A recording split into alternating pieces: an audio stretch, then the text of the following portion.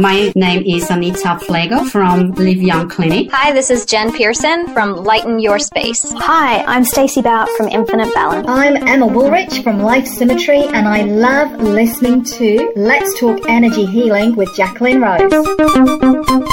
Coming up on this week's Let's Talk Energy Healing with Jacqueline Rose. So shamanism is about oneness, is about a connectedness to all in the universe. So connectedness to nature. Hi there, I'm Gabriella Angel, and I have composed this soundtrack, Sunbeat. Welcome to Let's Talk Energy Healing with me, Jacqueline Rose.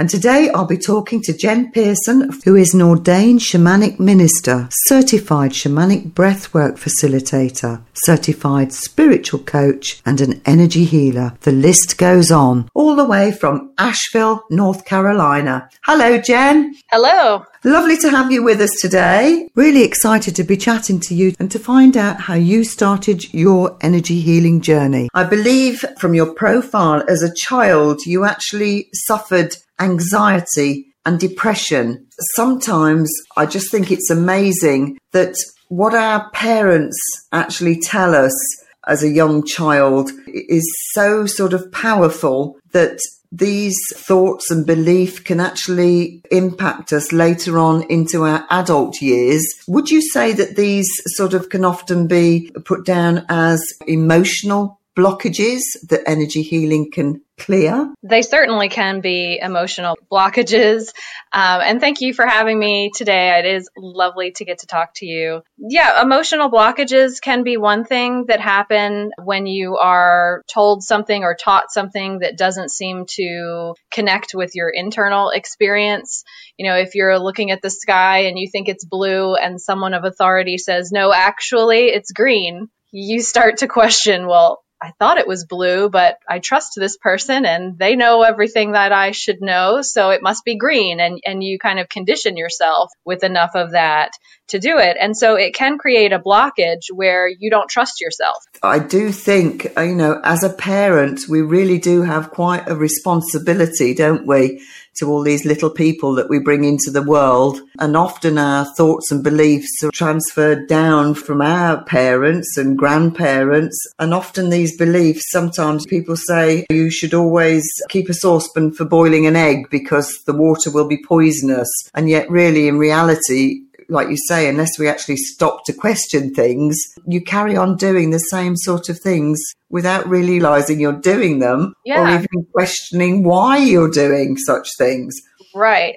And I think that most parents, the parent who says, no, the sky is green, probably actually deeply believes the sky is green. I don't think parents are out to sabotage their kids they're there to teach the child. So if they see the child making what they see as a mistake, they're going to tell them. And so that is where that comes in for sure. But yeah, it comes into questioning. So not everyone, I think, reaches that point in their life where they do question those core beliefs and those things that we tend to say, that's just who I am, and we don't always look deeper than that. And so the few people who do look deeper and who do question those things tend to kind of go down this rabbit hole of healing. And those are the ones of us who find all these different kinds of energy healing and really kind of, I think, the cool, deep, interesting pieces of the mind and the spirit. Yeah, I think that's so important. Do you actually think that more parents and doctors are actually looking towards energy healing now, or do you think there's still more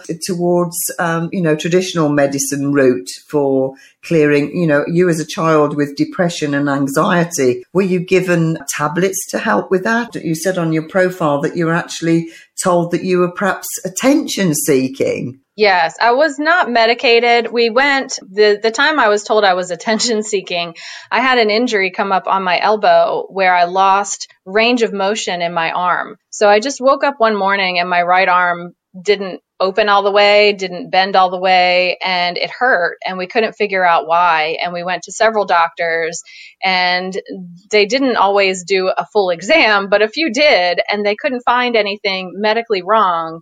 So I was about maybe 11 or 12 years old, and they just told my mother that I was seeking attention.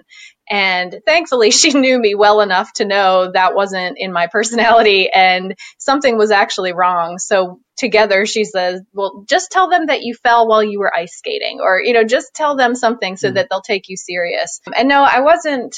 For the anxiety and depression, I wasn't medicated. I was more just told to get over it, suck it up, deal with it. This isn't something that you should be concerned about. Just forget about it. Grow up. Those kinds of things were what I was prescribed. I think that now more people are open to energy healing and alternative healing. Meditation is as mainstream as it can get. And I never heard of that as a child outside of religious practice. And then I think I'm biased living here in Asheville. Asheville is a very open town. There's a lot of, kids grow up learning Reiki, and it's just kind of part of the community that people are very open to alternative methods. And there's probably almost as many, acupuncture clinics as there are regular medical clinics. So it definitely is more mainstream here. But in general, in the world, I think there's still a lot of resistance. I think there's fear around the unknown for people who didn't grow up with it and who aren't familiar with what it can do. Yeah, absolutely. Do you think that to sort of get into energy healing, would it be more of recommendations, people to recommend, that have actually tried it for themselves, recommendations to friends and family, or whether you've just sort of got a strong belief that you don't want to go down the normal traditional route of taking tablets, etc.? How do you begin to build that trust with an energy healer? I think that recommendation is a big way that most people have done that. I think that is part of what keeps it small, the community small, because you have to know somebody well enough to trust them. A lot of people who've gone to energy healers don't always feel comfortable telling everyone they know about energy healing. They're afraid of judgment, or just don't feel like it would be a right fit for that person. Or I think a lot of people hold back and don't tell. I know I didn't for a while. And then that just people don't know it's there. I certainly didn't know it was there until I was in my late 20s or early 30s. And I was talking with a friend who had grown up going to alternative healers, and she had a local healer who I absolutely love, who was one of my teachers and has been a huge influence on me. Her name is Laurel Mamet.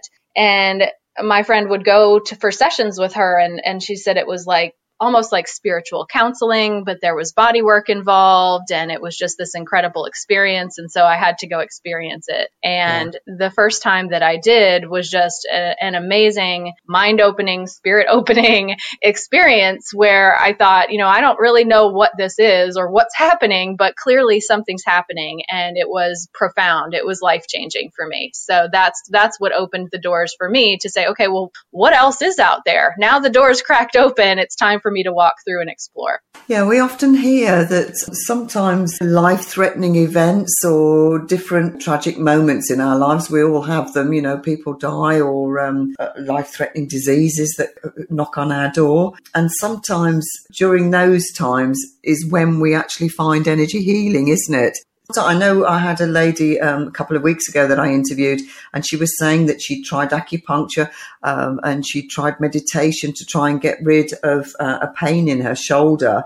And she found that kinesiology, she actually got recommended to go and visit a kinesiologist. And she went in very skeptical, and this lady was asking her all these questions and doing all this different treatment on her. And she said when she walked out, she just felt so different, couldn't quite explain what had happened, but she knew that something had happened. So sometimes different sorts of energy healing that might work. So you might need to explore different energy healings. Would you find that's your experience?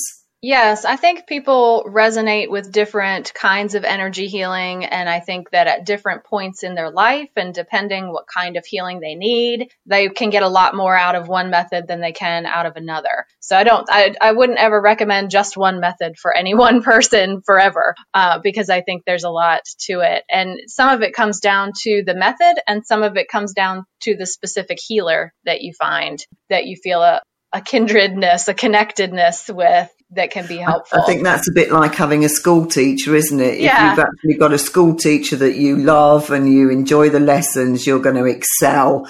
Whereas if you have somebody you just can't get on with and you hate the lesson, you just automatically are going to get not a very good grade, are you? Right. And I was going to say, it all comes down to openness. So the people who are finding energy healing are either open to the exploration or open to, I'll take anything that helps me right now. And when you're comfortable with that healer and you're comfortable with that process, you're more open to healing. So just like with the teacher that you don't connect with, the healer you don't connect with, you shut down. And so you're not open to learning and you're not open to healing. Can you just tell us about some of the practices that you do? I would love to.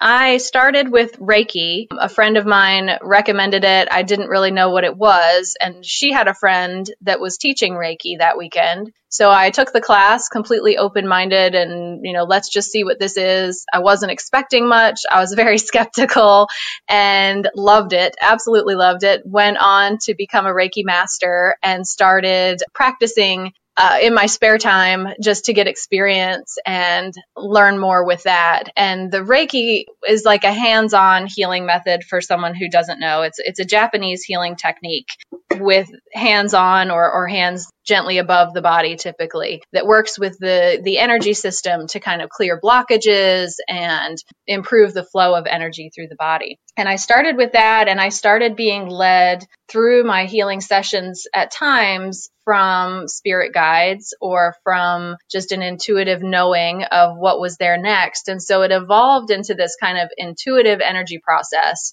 And my teacher, who I mentioned before, Laurel, she uses several different kinds of energy healing. And so she was kind of helping me validate those experiences and, make sure that as I heal, I don't use my own energy to heal in healing sessions. I use a channeled pure energy like Reiki, so that the client's not taking on my karma. I'm not taking on their karma. They're getting a pure exchange.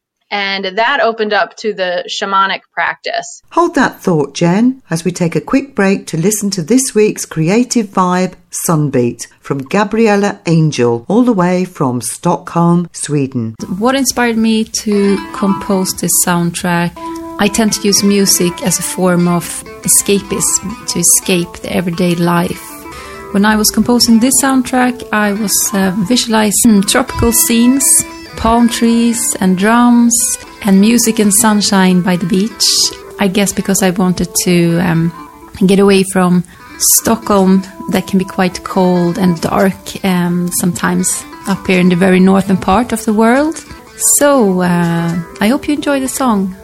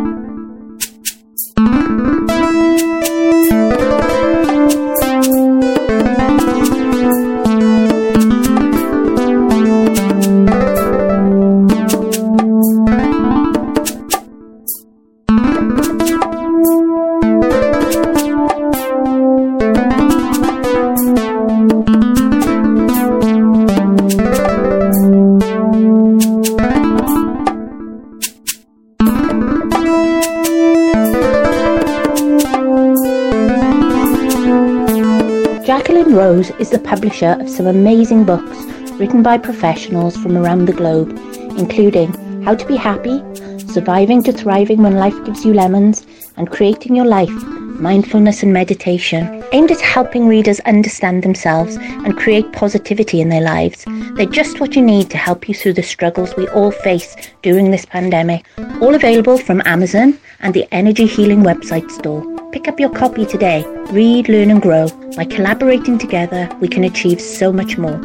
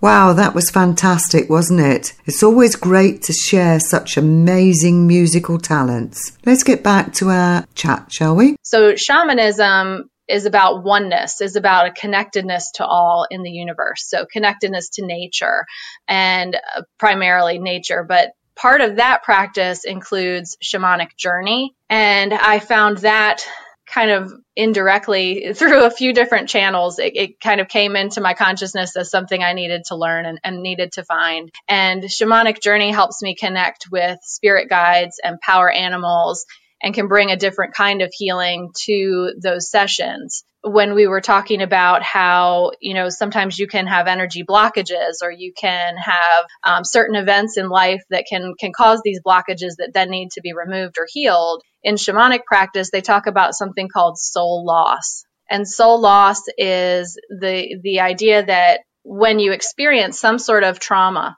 whether it is an actual big event, severe trauma, or it's something little like we talked before, I thought the sky was blue, but they said it was green, and now I don't trust myself. A piece of your soul can go into hiding and can say, well, I'm going to protect myself. You don't need me now. You don't trust me now. I'm going to hide over here. And it gets kind of lost. And we can forget about those little pieces. And so the body and the spirit can feel incomplete. And that can lead to anxiety or depression or other kinds of issues that come up. And so the shamanic healer can go find those lost soul pieces, or can guide the client to find those lost soul pieces to do what's called a soul retrieval. And as you bring those pieces of the soul back and reclaim them, it's like inner child work, welcoming that piece back. I haven't seen you since you were 4 years old and you thought the sky was a different color, and, welcome and thank you, and bringing that piece back in to create a wholeness. So with the shamanic work, I do a lot with journeys. Right now I do them just with drumming, but in November, I'll be starting to do them with breath work. And that, I think, is a very powerful healing tool. Shamanic breath work, it lets you access parts of the brain that you don't easily access. So almost like people can access with substances like that do, ayahuasca journeys or psilocybin. You can get that same piece of the brain, that same altered consciousness to open subconscious pieces, to experience oneness, to find healing. It's wild. It's hard to explain it without having experienced it, but it's something that I would recommend anyone who really is interested in deep healing and deep self-knowing would check out at some point shamanic breath work with that. Brilliant. That sounds really interesting.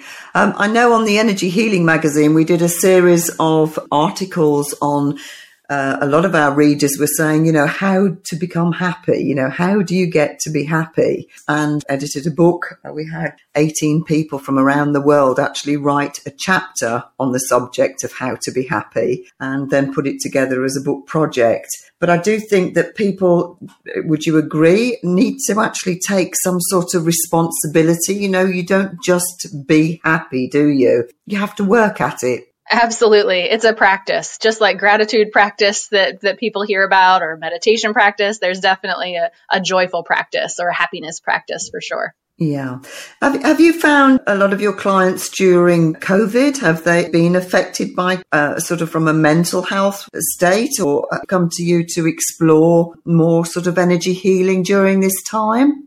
I don't know that I've seen more, but it's a different patterns. I see more people who are dealing with fear and anxiety and not sure how to get out of that mode of fear and back into that happiness. So that what you're saying about the happiness practice is something I've definitely been sharing more of lately. And the other thing is I've gotten more people who are just re-inventorying, I don't know what the word is, taking stock of their lives. So COVID made them sit down and slow down, and some of them stopped working, or the kids were home, or life just completely changed. And it gave them the opportunity to sit down and say, what was I doing?